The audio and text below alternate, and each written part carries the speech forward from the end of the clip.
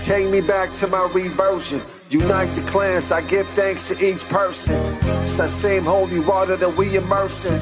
It's that same tradition that we all each versed in. United we stand and divided they win. They ignited in their plans and divided they sin. If you think about it and see us all for the same lands, their biggest fear is that we all remain friends. I got love for Team Walsh and y'all podcast. I got love for Michael Matt fans. Ryan Grant, Rick, Barrett, T. Flanders, and Eric Sammons. Shout out to my boy, John Erickson. Avoid Babylon. I got love for Anthony and Rob Speak On.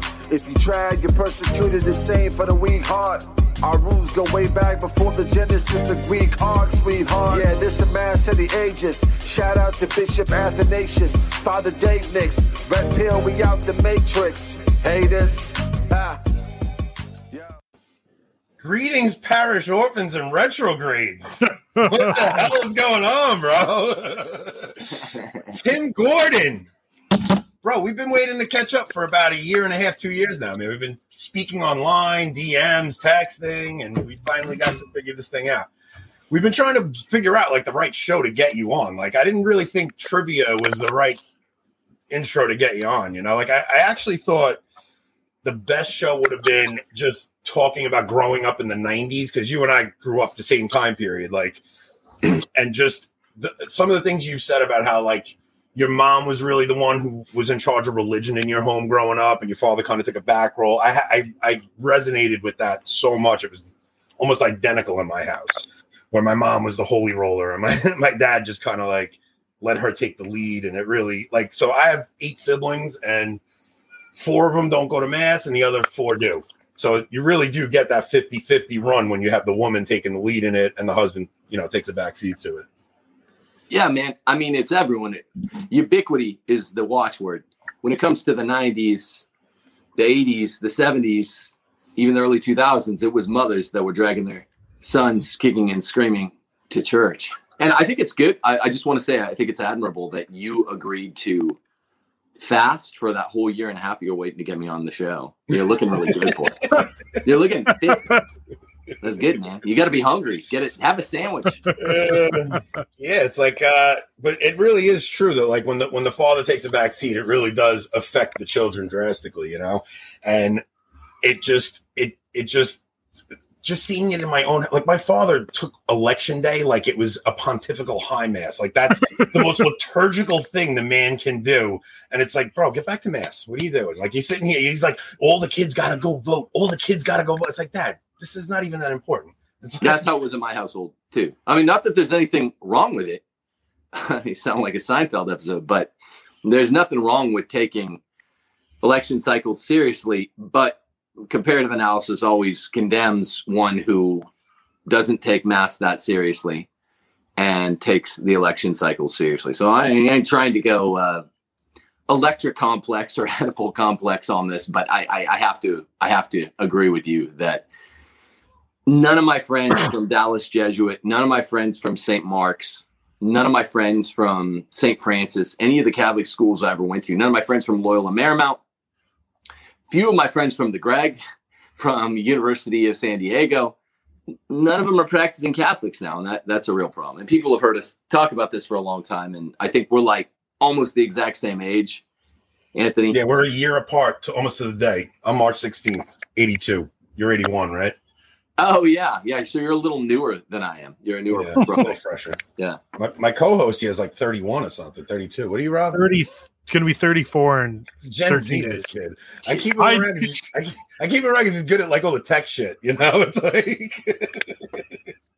he knows how to put shorts together and stuff. But it's funny you mentioned Seinfeld, because Seinfeld has a lot to do with the boat we're in right now. Like, that episode where where George goes and gets the massage from the male massage therapist, and it moves. It moved. He comes Jerry. out. That's the test. The whole episode is, I think it moved. I think I'm getting, not that there's anything wrong with that. And that's really like the turning point in culture, when it started to go from, like, it used to be acceptable to talk down on this lifestyle. And then out of nowhere, it was like, whoa, whoa, whoa, not that there's anything. We don't want to judge anybody. We don't want to judge anybody. And fast forward, what was that, 96, 97? I mean, you fast forward 23 years, and all of a sudden, you can't even misgender somebody that's a man wearing girls' clothes. I mean, I remember when it went from making gay jokes to like suddenly you were ostracized if you let one slip. Like it happened overnight, it feels like. Well, it depends on if it's a small room, if it's a large room. If you let one slip, people are going to ostracize you for smell alone. But I mean, look, like Seinfeld, I think that was season 3, the no homo episode. And that would put it at 94. 94, 95 is that inflection point where you could see everyone's half on whether or not the gay is okay. Remember, I don't know if you've ever heard the book After the Ball, but After the Ball is all about how the gay lords in the 90s needed to make homo just another thing. So they said, look, set our sights on reasonable goals. We don't have to make this the platonic form of the good life because people are going to know it's not. It's disgusting. But if we just make it another thing, part of American life, part of the cultural landscape, then we can slip it in more. No pun intended. We can slip it in a little bit more. No pun intended again. These puns are intended, but well, it's shifting the Overton window. Yeah, completely. Yeah, I mean, they took over the language of the civil rights movement, right? So they went and they started acting like an immutable characteristic like race was equivalent with a behavior you have in your bedroom. I mean, it's so absurd. It's like something. No, they've been trying to find the gene for it ever since. But if they ever found the gene for it, and then you could detect it in the womb, you watch how quick they come out against abortion, right? Yeah, I just want to point out, with regard to the civil rights movement, 1964 Civil Rights Act, immutability of traits as the watchword of egalitarianism, that's also against the faith. Egalitarianism is a sham because an immutable trait, I'll go to bat. I'm not Matt Walsh, but I'll go to bat for sex. There's no such thing as gender. And your sex is certainly an immutable trait, whether you're male or female.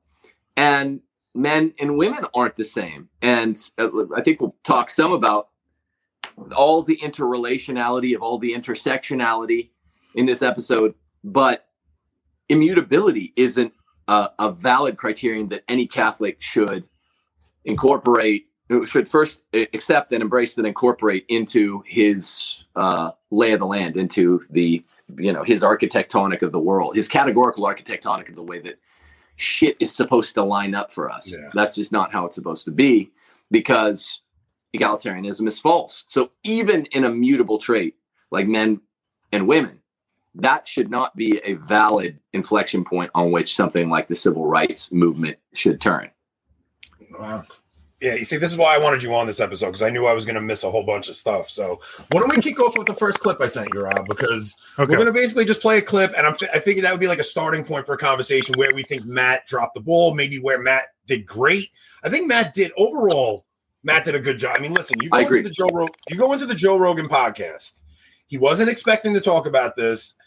He was trying to keep it. So I saw Taylor popped out a tweet the other day saying, why won't Christians just embrace the Bible and use the Bible as a place to go? It's like, because you're talking to somebody who thinks the Bible is nonsense. So you don't want to use the Bible as an authority when somebody who's actually made a comment in the conversation that it's just a bunch of words written a couple thousand years ago. I mean, he mocked the Bible in the conversation. So no, you do want to use natural law to base your conversation on. And I think Matt did a really good job considering the position he was in. And when you're on the spot like that, it's hard to have things pop in your head and not come off sounding like a lunatic, coming off sounding like a bigot. I mean, you know how they twist things that you say. So I think he did do a good job.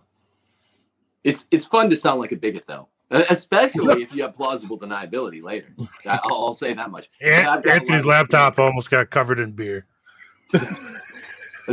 Can I just make one comment? Guys, yeah, Rob, Anthony. Yeah, I find that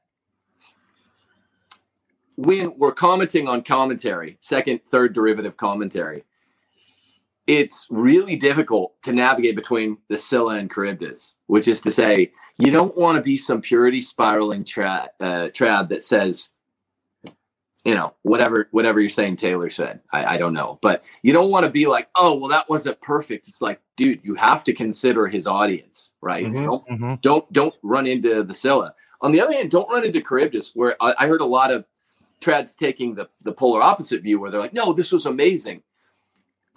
You said it, Anthony, right now.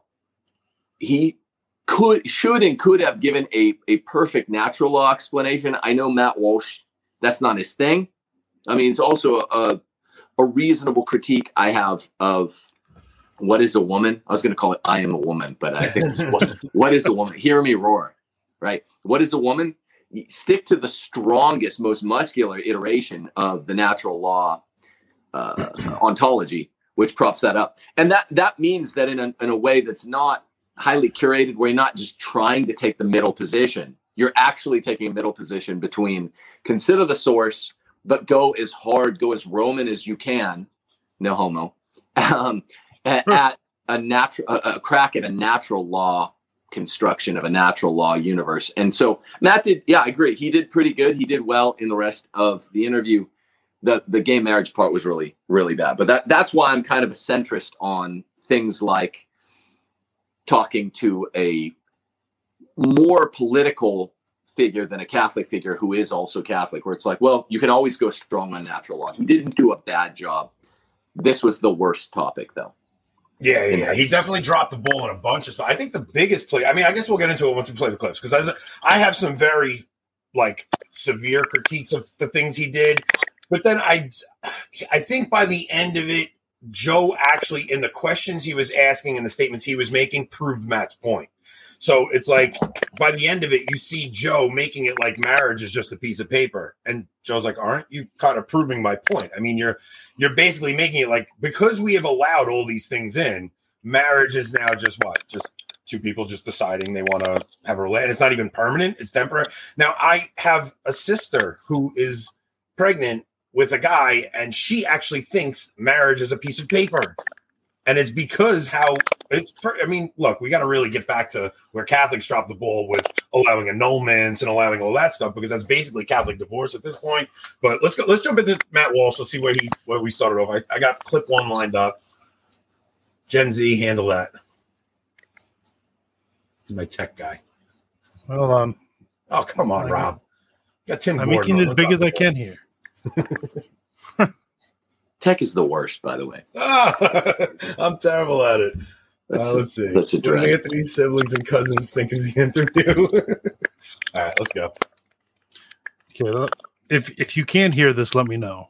And go along with it. And they tell them, and they hear us talking about it, and they see that it's not something that they can countenance. Where does this go, Matt? Like, where does this go? Yeah, who would have ever thought we'd be here? Yeah. So where does this go? It's hard because, like I said, it seems as though we've already seen the crazy manifestation of this. So I do think that we move on to, this destruction of reality will continue, and it will get into other forms of identity, and so transmutualism, even trans species, and all that. So I think that will happen. And what I'm worried about is for my kids' generation, Gen Z, fast forward 20 or 30 years, what does it look like for them? What does that generation look like? So I only picked like a minute, because what I thought right off the bat what he missed was pedophilia, because they are going for that, right? Like, so they were talking about the trans movement, and Joe says, where do we go from here?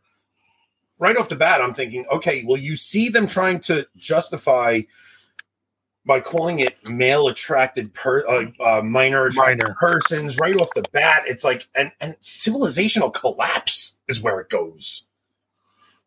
Absolutely.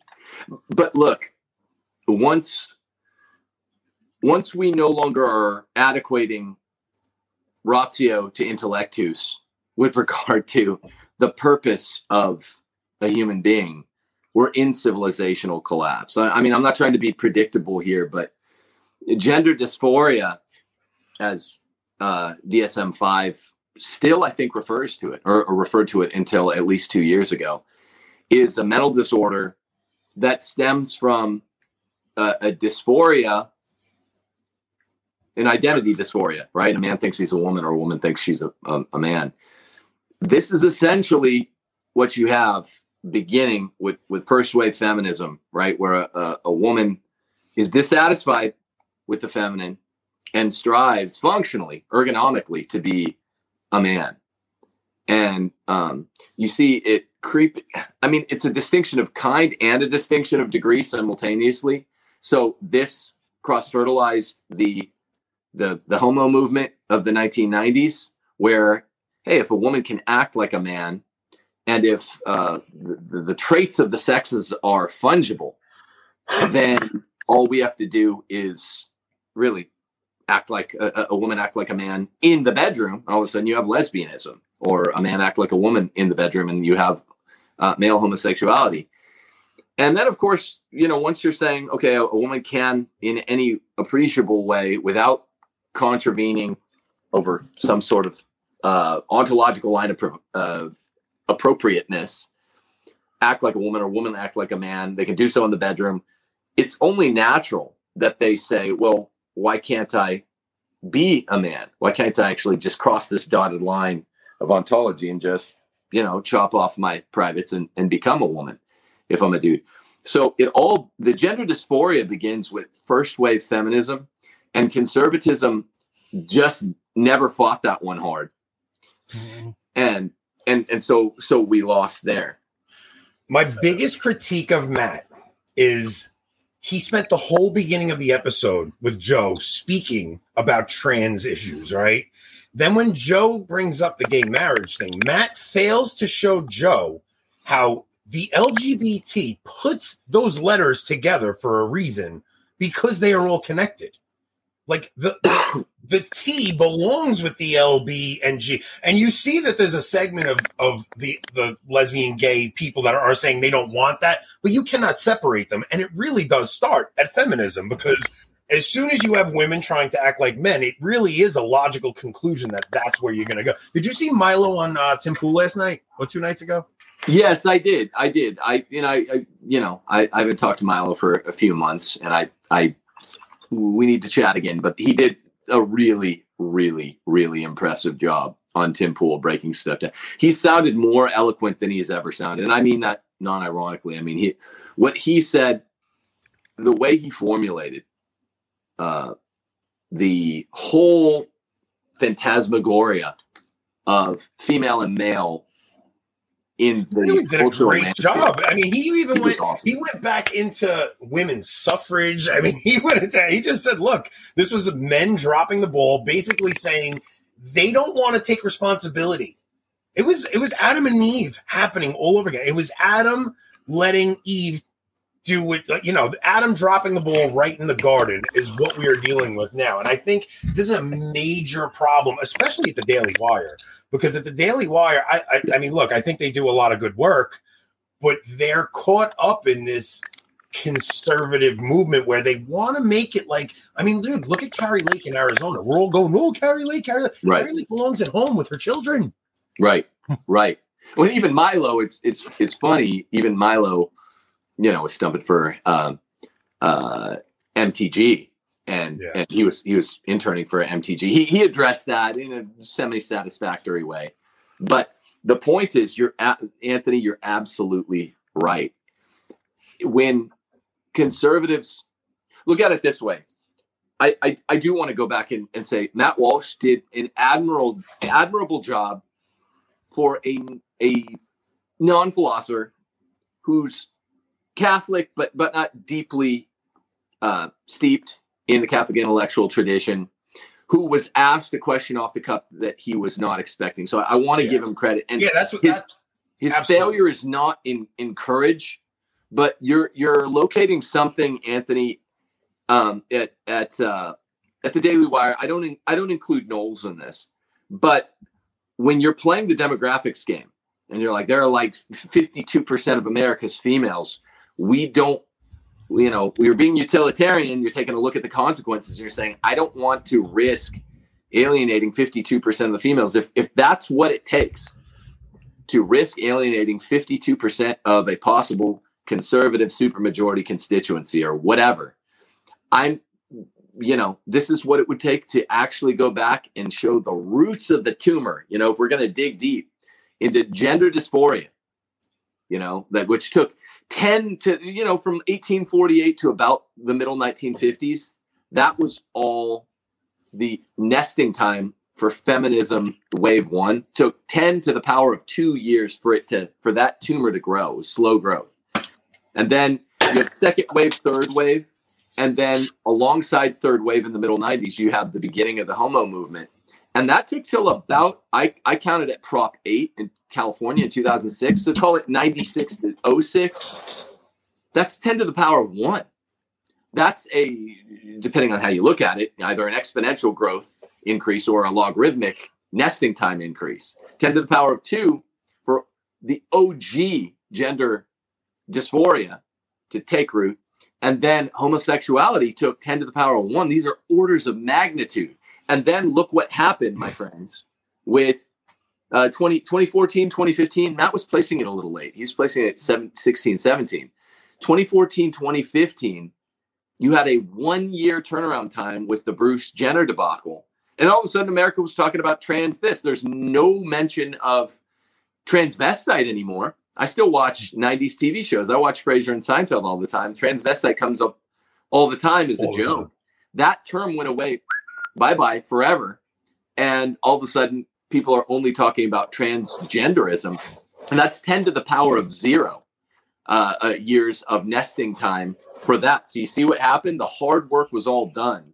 About 100 years of nesting time for original transgender, then 10 years, and then 1 year, 10 to the power of 0. So that shows Malachi Martin's quickening is a real thing, and the left knows how to use it. So Mac even says, let's start with altar girls gone wild. Like, yeah, this is the church is participating in all of this, right? The church.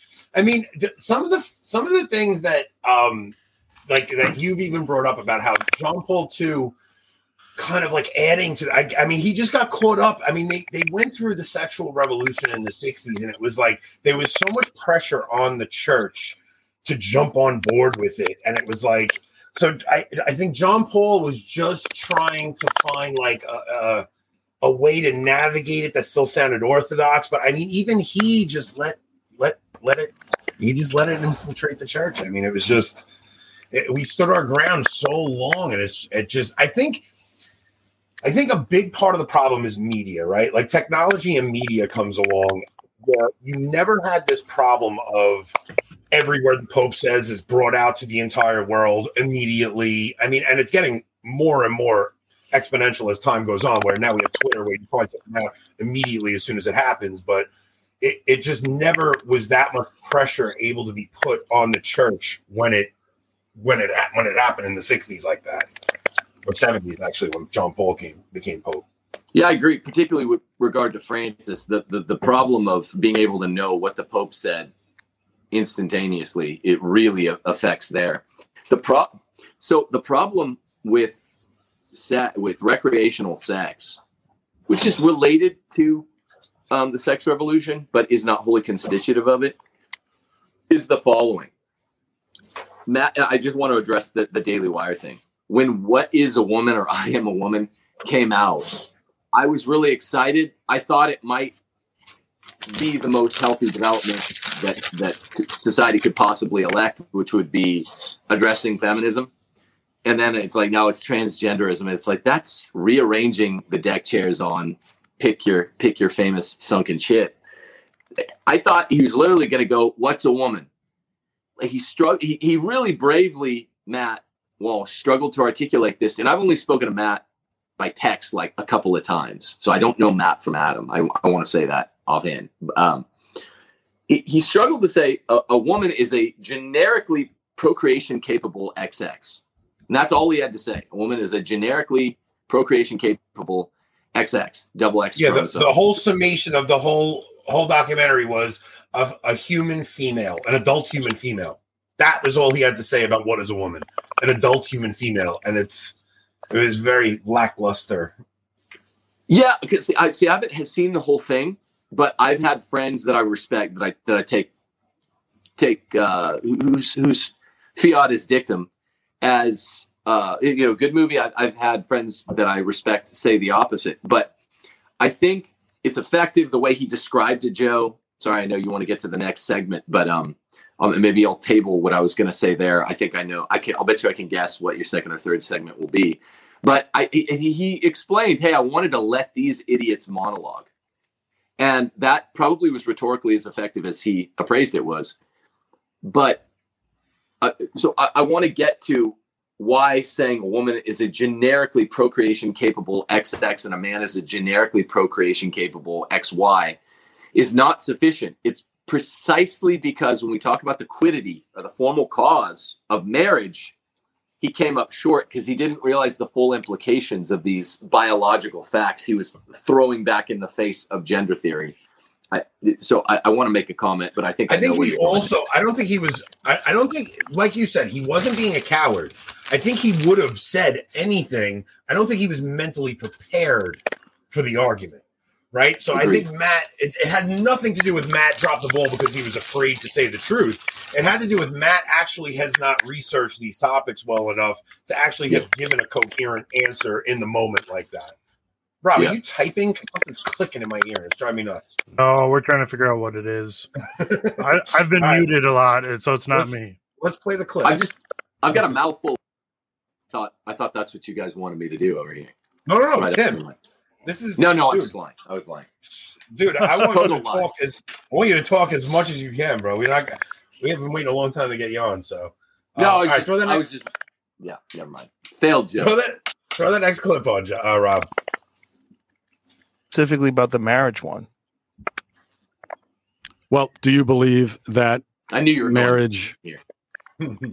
Is marriage fundamentally a procreative male and female union, or not? There's not really much of a compromise position there. There's not a compromise in gay men that want to be married. They're in love and they want to formalize their bond so they could see their partner if there's a medical emergency or if there's a death where you assign assets to your loved ones.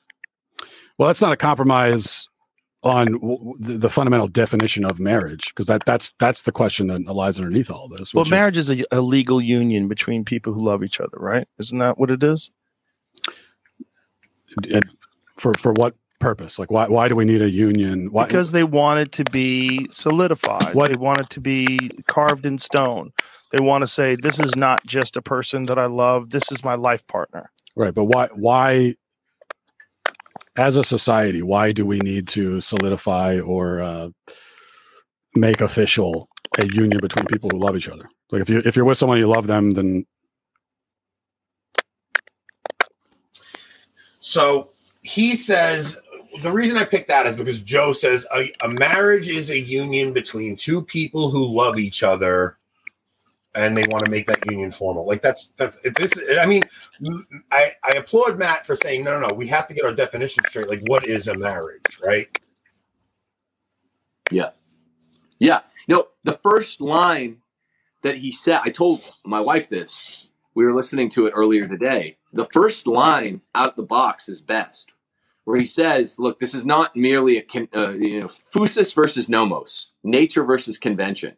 Marriage is not merely a convention, but he didn't have the tools to fully expound on what that meant, to explicate what that meant. So all you have to do, it's so easy. I tweeted this earlier after I watched it in preparation for interviewing with you guys. All you have to do is take your strong ontological claim that you're making, the strong biological ontological claim that you made, that you know a lot about after you just made a documentary. You know a lot about something after you make a movie or a book. And you're saying a woman is a generically procreation capable XX, a man is a generically procreation capable XY. I'll explain why generically rather than specifically is really important in a second. Joe Rogan tripped him up on the generic specific point. And what is marriage? That should be his next movie. Marriage is the natural and conventional, it means it's both phusis and nomos together, Christian nomos, unity constituting the formal act of their procreative capabilities. So literally you have a tight syllogism, almost propositionally valid when you're saying, how does the catechism define marriage? You don't have to tell Joe that you're quoting the catechism. But what you should do is use the quiddities and the definitions from the catechism to begin making your argument, even if you're caught off guard. So when, you're trying to be polite and you say coitus between man and wife is the marital act, it means it is the formal act which constitutes the heart of a union. The reason people can actually get annulments is because if you went into a marriage intending not to perform the marital act at least once in a way that's got the three fonts, procreative, unitive, marital, then you're not even married formally. That's wait, all right. Real quick, in the green room, Rob and I were discussing this, and I said, I think if a marriage is not consummated, you can get an annulment based on that. But I think what you're saying is the accurate way to say it, where if you never intended you have to consummate it, the intention to not consummate is what will constitute a legitimate annulment, right? Rob, now you have the catechism. Yep. So what Tim's saying about the definition of marriage in the catechism, I have the Roman catechism here. And it starts off actually about the names for marriage itself. And it starts with talking about the word matrimony. And it says the word matrimony is derived from the fact that the principal object which a female should propose to herself in marriage is to become a mother, or from the fact that to a mother it belongs to conceive, bring forth, and train her offspring. Yeah, like that's the actual catechism. So you're saying he should have, look, you can't expect Matt to have the catechism on hand like that, right? Like, so you said you did a little prep even before coming into having this conversation. I don't think Matt had any idea he was going to be put on the spot like that to talk about gay marriage. But as a Catholic, we really should have these tools at our disposal and ready to make a defense for what we believe at any moment, right? So, I think part of the reason we wanted to do this show is because even I'm not 100% prepared to make these arguments. I knew Tim was the guy to bring on, right? It's like... The important thing is, and I didn't, in all fairness, I didn't check anything. I was just kind of thinking about it, piecing it together with a little more time. But, we don't need to critique, shoulda, coulda, woulda with regard to Matt Walsh anyway. But here's the reason that he got tripped up, even though he was not failing in courage. He basically got out of his mouth that a woman is a procreatively capable XX human being. And then Joe said, Joe's like, what about a sterile woman? What about a woman that's had a hysterectomy? What about a woman that was born reproductively deficient in one way or another? And Matt froze up.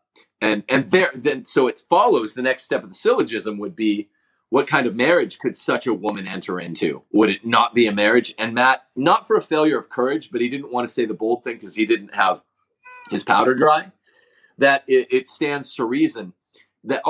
So what you have to understand, the main trick of sophists is they do the species to genus shift. It's a species to genus two-step. The so-called post-liberals now who want essentially crypto-socialist Catholics, guys like... I think, in my opinion, a lot of the post-liberals, I won't mention any, who... you want to drop a name. Drop the name. Well, so I said crypto-socialist. I think that's what you have happening with that post-liberal movement. People know who I'm talking about. They have conventions like twice a month. I'm wondering sincerely how you get like 2 conventions or conferences funded twice a month. Who is paying for all that? Look at post-liberal / integralist conferences. There's like 20 a year. That's expensive. And I'm wondering where the fundulation comes from. I have no clue. I don't have any extra information, but I do have a great moral imagination. And I'm wondering. And here's what they do to the proposition of subsidiarity. This is a strict analogy. Are you ready? This is the species to genus two-step. Subsidiarity, according to Pope Pius XI, is the proposition that it is a grave evil, a grave meaning a categorical evil, mortal sin, to forever to engage in the encroachment of a larger order government on a smaller, more local order government in an area of competency for the smaller government. You guys probably know this. A lot of people don't know that the popes and the catechism call it a grave evil, meaning you could never do it. Right. The question is, what the way that the post-liberals, who I think want, massive socialist type government, will say is they'll say, well, okay, look at the 50 American states, most of whom outlawed at the level of state law contraception, porn, abortion, sodomy, gay marriage.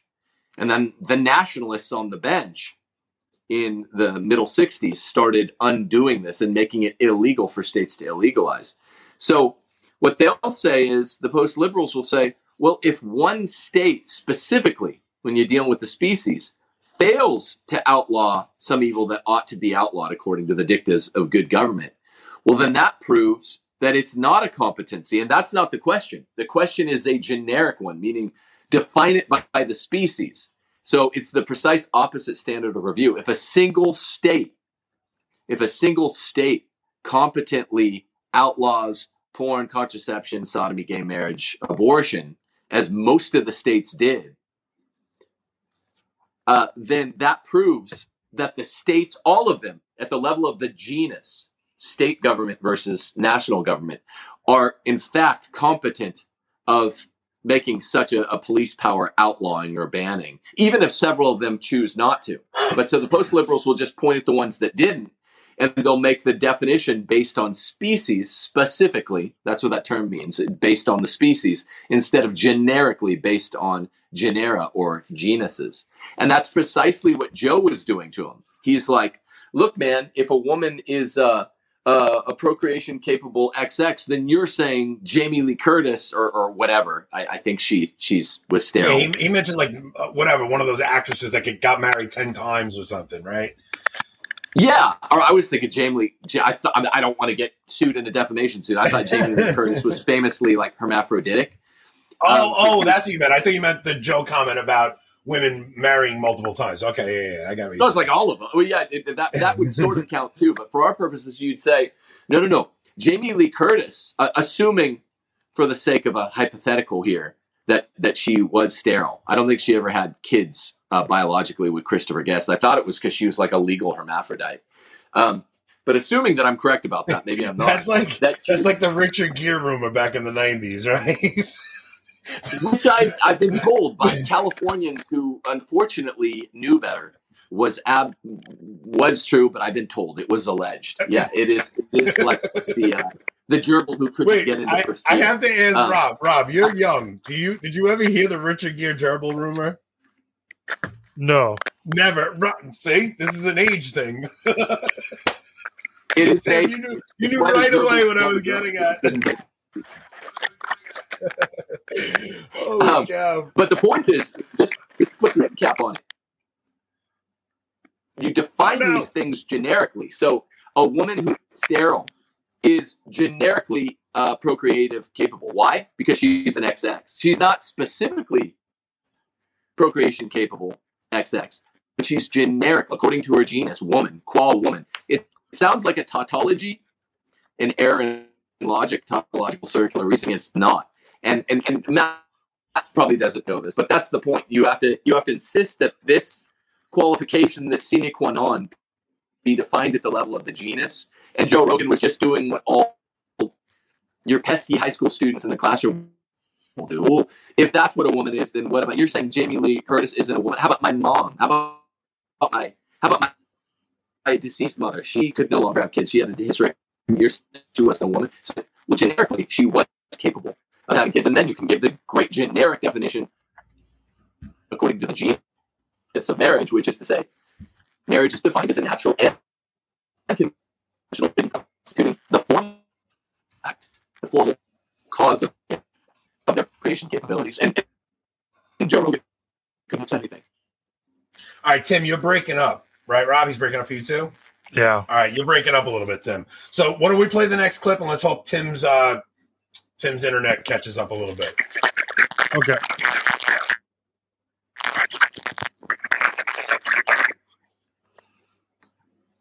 Married to me. That's our own decision. And we do it based on our own commitment to being together, to having a family, to raising a family. 2 other people getting married or not getting married, or Elizabeth Taylor getting married 10 times means nothing. Has no effect on me. And it shouldn't. Yeah, when you're looking at it on a real on the smallest, most individual level, you could say that. And at least if there is an effect, it's really hard to see. But that's why you have to expand the view a little bit. Have you talked to happy gay couples and about what it means to them to be married? Because it's significant. It means, like, do you think people, if they feel like is this a religious thing? Like, do you think that people who are gay should practice homosexuality? Or do you think that they should try to avoid it because biblically it's frowned upon? I am a Christian. I'm Catholic. So if you want to talk about the biblical aspects of it, I can do that. But what are your own personal feelings about, like, gay people? Should they avoid being gay?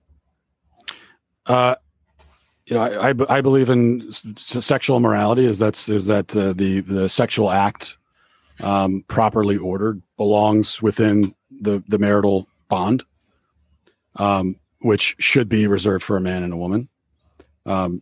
Which also means that all right, so my biggest critique here would have been he's talking to a guy who works out every day and understands what discipline is and understands what self-sacrifice is. You don't go and eat whatever you want whenever you want. So when you're trying to describe, like, what it means to be a Christian, it's like, okay, look, we don't always go and just splurge on whatever we want, right? It's like, just because something feels good doesn't mean you go and do it. It's like there has to be like boundaries for us to put ourselves in. It can't just be just because I enjoy something and just because it feels good, you go and just do it. Yeah, I think I didn't even see that particular clip. So this is off the hip. Here's how I would have addressed Joe. I would have said, the procreative system is highly likenable to the metabolic system, the gastroenterological system. You know why? Because both have a primary function, the primary ergonomic function. The sexual system is geared toward procreation, whereas the metabolic system is geared toward breaking down enzymes from food, metabolism. And both have a secondary function, ergonomic function, both of which are pleasure in either case. Joe, like you said, Anthony, Joe, let's talk about the metabolic system, the gastroenterological system. They're probably technically different, but let's talk about gastroenterology for a second. You're a fit guy. If someone becomes a huge fat ass and abuses the pleasure by a disordered quality or quantity of consumption, abusing their metabolic system, correct? And it's undeniable. One wears that flabby skin suit like a Scarlet A, like Hester Prynne. You understand? And that is undeniable. That has actually nothing to do with my religion. It actually has nothing to do with Roman Catholicism, except to the extent that Roman Catholicism affirms everything that's true under the auspices of the natural law. Now let's apply that to the procreative system, the sex organs. It has the similar payload delivery of the secondary purpose, not the telos, but a secondary accidental property of payload delivery of pleasure. What men, I think like you, Joe, have spent much of your life doing is running around laying pipe, which is to say, surrogating the second thing for the first thing. When we put second things first and first things second, we get neither. When we put first things first and second things second, we get both, as C.S. Lewis said. And so you're not self-consistent, Joe. This has nothing to do with my Roman Catholicism. I think Matt was actually wrong to tie this to the Bible or Christianity. I think he needed to tie it to the natural law. Homosexuality is a violation of the natural law, because when you abuse your reproductive system, you are doing what a 600-pound man does. It's a disordered use that surrogates a secondary for a primary end, and there's only one primary end in the sense of teleology. Also, so even a perverted heterosexual man could be accused of doing that. But what's so much worse and so much a violation of the natural law, that's not a violation of the natural law even by fornicating heterosexually, is even simpler than my analogy. My analogy is simple enough. The anus, sorry for kids listening, it's not a sex organ. And the natural law proof of this is that using it as one damages it. Where if one engages in that sort of behavior, they will have to go to the doctor and have reparative, restorative surgery that is not at all natural. And it's not, and to the point where they can't restore it sometimes, right? Sometimes they can't fix it, and you're dealing with wearing diapers later on in life. I mean, sometimes people get it. It's so bad. I mean, you're talking about something that is literally unhealthy for you to do this behavior. It's like, and what Tim is saying is, if you were an alien race looking down upon humans and you wanted to know what the purpose of sex is, the purpose of sex is procreation. The secondary is pleasure. It's the purpose of it is to procreate.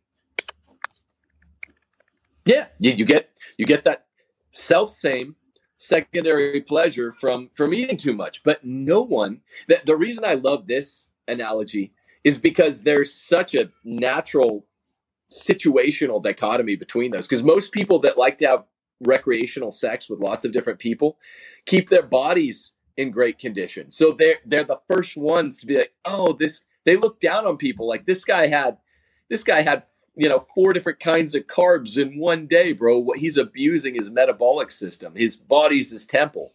There are always anti-religious people saying your body's your temple. And it's like, yeah, exactly. That's you're right. It is gross when people abuse their metabolic system for the accidental pleasure release. Well, it's even grosser. It's as grosser when somebody abuses their reproductive system for the pleasure dump. Yeah, because at least when you're eating too much, you're still within the natural order, right? So when you're abusing the sexual, you're diverting from the natural order when you're going into this area, right? I mean, there could be men. That's why it's like when people don't understand, if there are priests who have an affair with a woman, it's not as bad.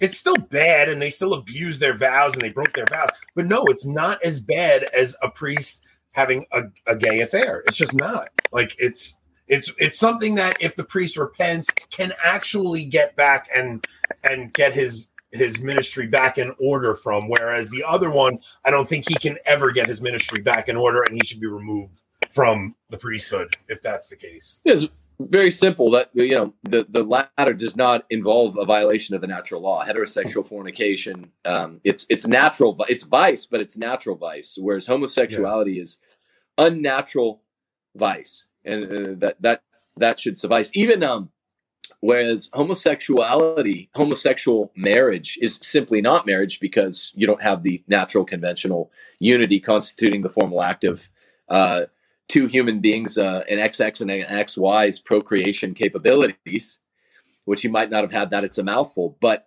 what he could have said is that, I'll give you an example of something that doesn't violate the natural law, Joe. Polygamy. Aquinas is very specific that polygamy does not violate the natural law. You still have and it couldn't because the Israelites had it up until the Mosaic law, right? So you can't have Abraham through Moses violating the natural law. It wouldn't work out, and it wouldn't happen that the chosen people did that. But so literally you have a generically procreation capable XX mixing with same XY. He has more than one mate, and it's not the best. And because of the hardness of the hearts of the Israelites and things like that, it was allowed.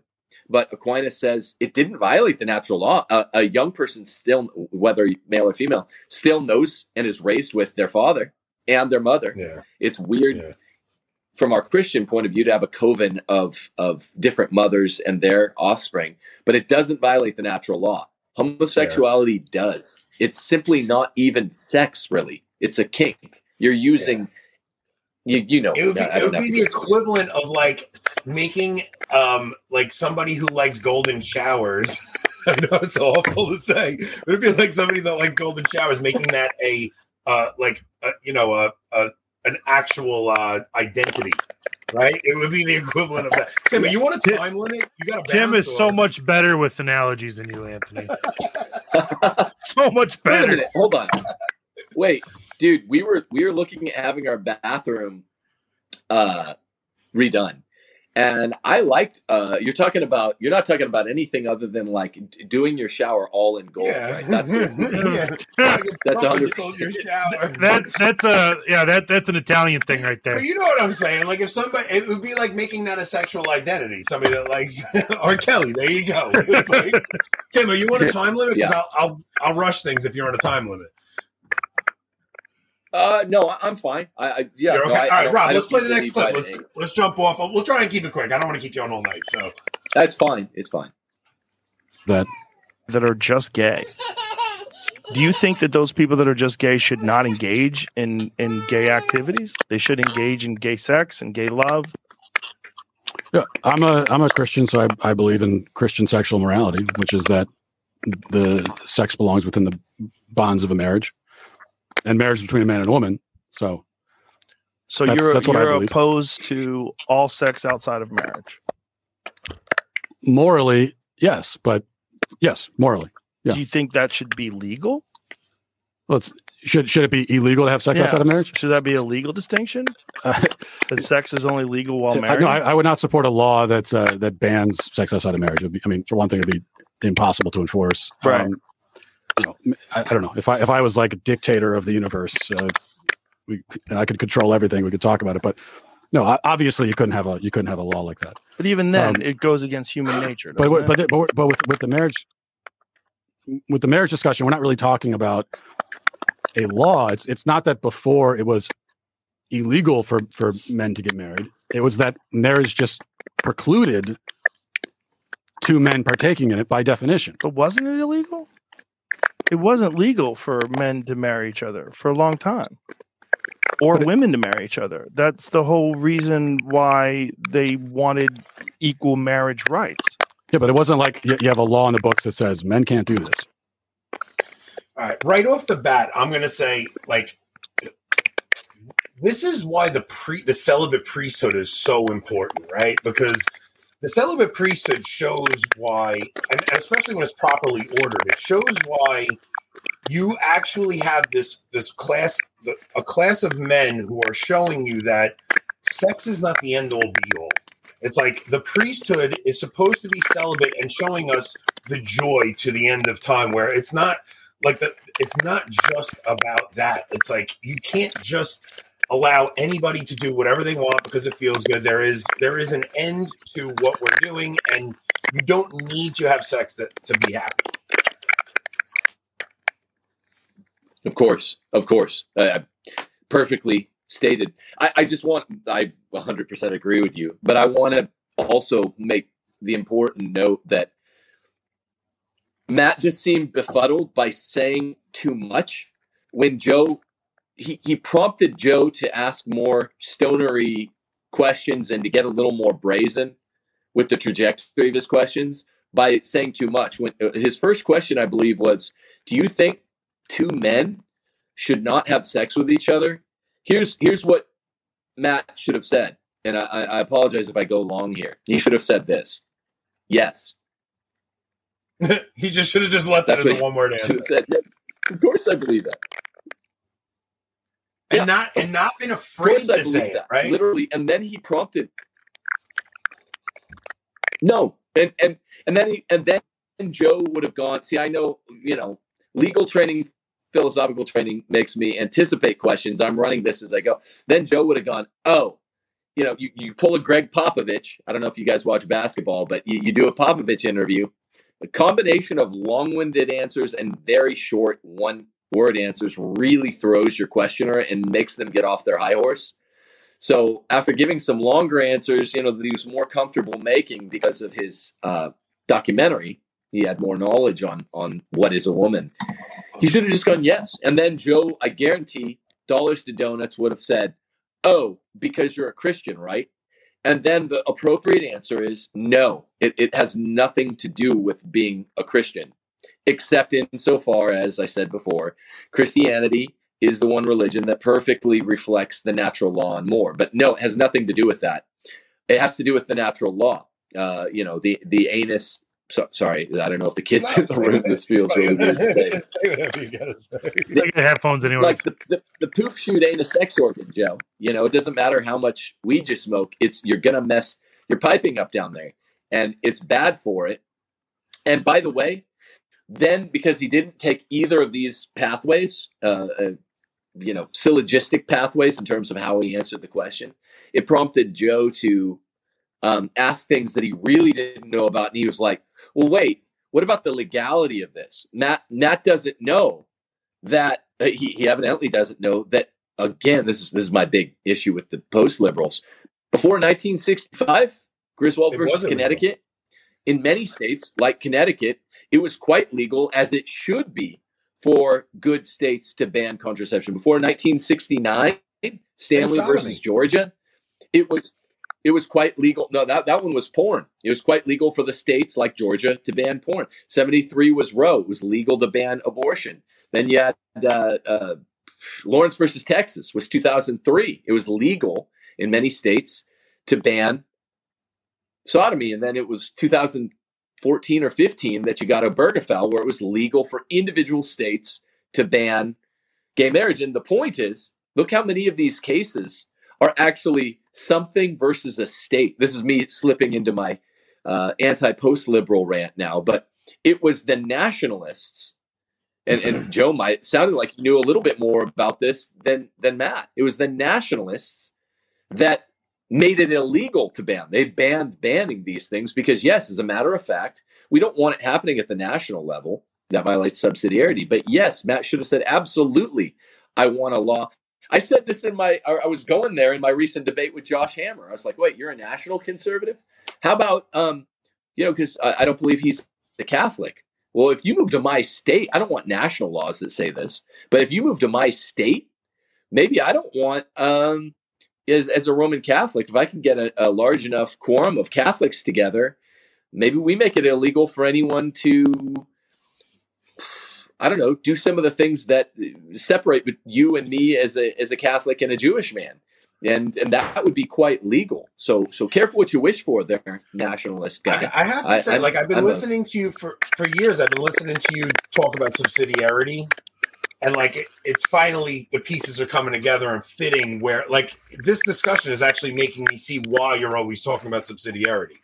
Right? It's like, this is actually what's been going on, where you have from a federal legislature actually telling us we're not allowed to make things illegal anymore. It's absurd, actually. Yeah, it was actually the federal judiciary. In the stroke of a pen, you had 9 tyrants on the bench saying, and there's an irony layered on top of this that's too much for me. I have to scream when I hear these national conservative types, the post-liberals, talking about it. It's irony heaped on irony. But yeah, you had 9 tyrants on a bench making it illegal for states to legalize porn, contraception, sodomy, gay marriage, and abortion. Well, we just overturned that with Dobbs. We had the return of subsidiarity with Dobbs. Also, in 1947, you had Everson versus Board of Ed. You had 7 of 9 Freemasons. There's 7 Masons on a bench of 9 in 1947. Made it illegal for states. The post-liberals will never talk about this. Make it illegal for states to have official established sects of Christianity as a state religion. We had that until 1947, where states were encouraged to have their established state religion. People don't know that. And separation of church and state is not. Separation of church and state is not what we think it is. Separation of church and state is a 1-paragraph letter in one of the gayest things Jefferson ever wrote to the Danbury Baptist Association in 1802. And it was originally an accusation. The First Amendment of the first 10 amendments literally stands for the proposition Congress shall make no law that disestablishes state religions. It was 7 Freemasons on the bench in Everson versus Board of Ed, when the country got really, really secular after World War II. Things got really shitty after World War II. 1947, they said the First Amendment stands for the principle that states can't have established religions. Total lie, total reversal. The First Amendment meant Congress shall not disestablish the established state religions. Do you know how many of the states had official state sects of Christianity when the First Amendment was ratified? 8 of them. At least 9. 2/3 of them had one or another sect of Christianity. No other religions, all Christianity.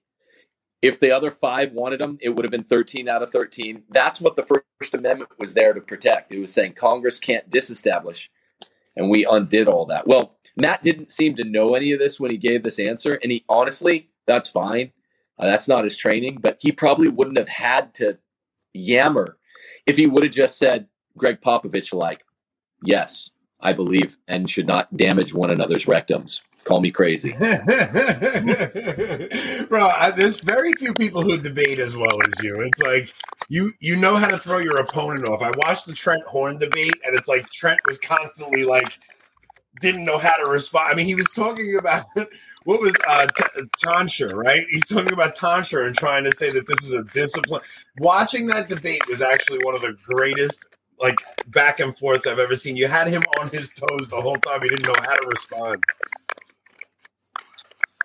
Thanks, man. Yeah, that it's the what does Bill the Butcher say in Gangs of New York? It's the spectacle. It's the spectacle of horrifying events, and that's what a debate is.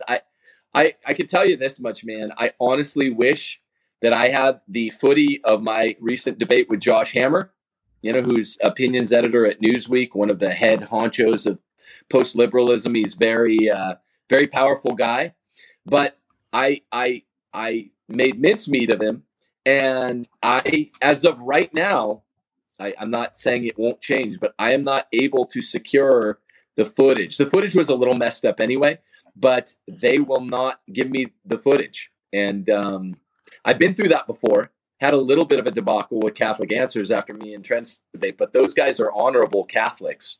So they actually gave up the footage, and now they just kind of bury it in their archives. I don't think there's video footage. You could still find somewhere like on the dark web the audio of me versus Trent, because those guys have honor. Well, I'm not saying Josh Hammer doesn't have honor, but I'm still trying to get that footage. Yeah, that would be even Mac is saying, will we ever see Tim on Joe Rogan? I mean, that would be like that would be phenomenal. I just don't see it happening. I don't think Joe's going to pull that off. Why don't we play one more clip, Rob? We'll go off of that, and then we'll wrap it up after we see where this last clip goes. Sexual morality doctrines of the Christian faith, for example, is really difficult. But at least with premarital sex, they have the hope and the option to one day get married and engage in natural sex that they're attracted to. What would you have gay people do? It's a difficult road, that's for sure. But so they should do nothing. They should have no sex ever. What if you have gay people that are also they meet other gay people, they love each other, they want to have sex? They should avoid that because of what? Because it's written somewhere? Because at one point in time, someone believed that God told them that they shouldn't have sex with other men? We're in the realm of a moral conversation. Yeah. And that's my moral view, that sex also has, we should be open to life. Sex has a procreative element. Again, doesn't mean every time you have sex you're going to create a baby. But that's an element of it that we should be open to, and that's the So the reason I brought this clip on is because when I spoke to Rob after this show, I asked Rob what his opinion of it was, and he was like, "Dude, it's so hard to have a conversation with somebody like Joe Rogan about this. It's almost like you have to convert somebody to Catholicism for them to understand where we're even coming from." Right, Rob? I've been hogging this whole conversation. I want to give you a shot to say anything if I'm missing anything. Well, I was just saying you can't. It's hard to explain like morality from a Catholic perspective if they don't accept, Catholic authority, right? So you have to come at it from a natural law perspective, and he just wasn't able to do that very well. Yeah. See, this is why this is why I like Aristotle. Aristotle, everyone, I think even Joe Rogan knows Aristotle's pre-Christian, and he's one of the last pagan philosophers. I mean, he's the master of those who know, to quote Dante Alighieri. All you need to know, aside from that Jesus is the God man, you don't need a ton of theological knowledge. You need to know Jesus is the God man, get the sacraments, and then you need to know Aristotle, and you will have a great life. Eudaimonia, moral Christian happiness, based on the habituation of the golden mean between excesses of vice and excesses of deficiency, are what Aristotle reasoned to, without any reference to the Bible. He did not know Judaism. At least he didn't know the Old Testament's norms. And Jesus hadn't walked the earth yet. And Aristotle was the best expositor of something approximating the natural law ever. And so I would say, no, Joe, this has nothing to do with religion, except, you can guess it, that which insofar as it, my religion affirms all of the natural law plus the supernatural law. But no, you don't have to know the Bible to tell somebody that they ought not to try to drink from a fire hydrant. You need not know the Bible in order to tell somebody that they shouldn't try to light a match with their teeth.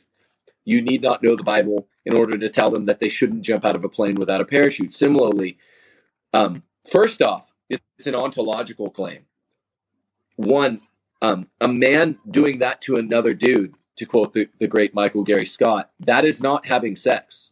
That is not generically procreation-capable XX in union with a generically procreative capable XY.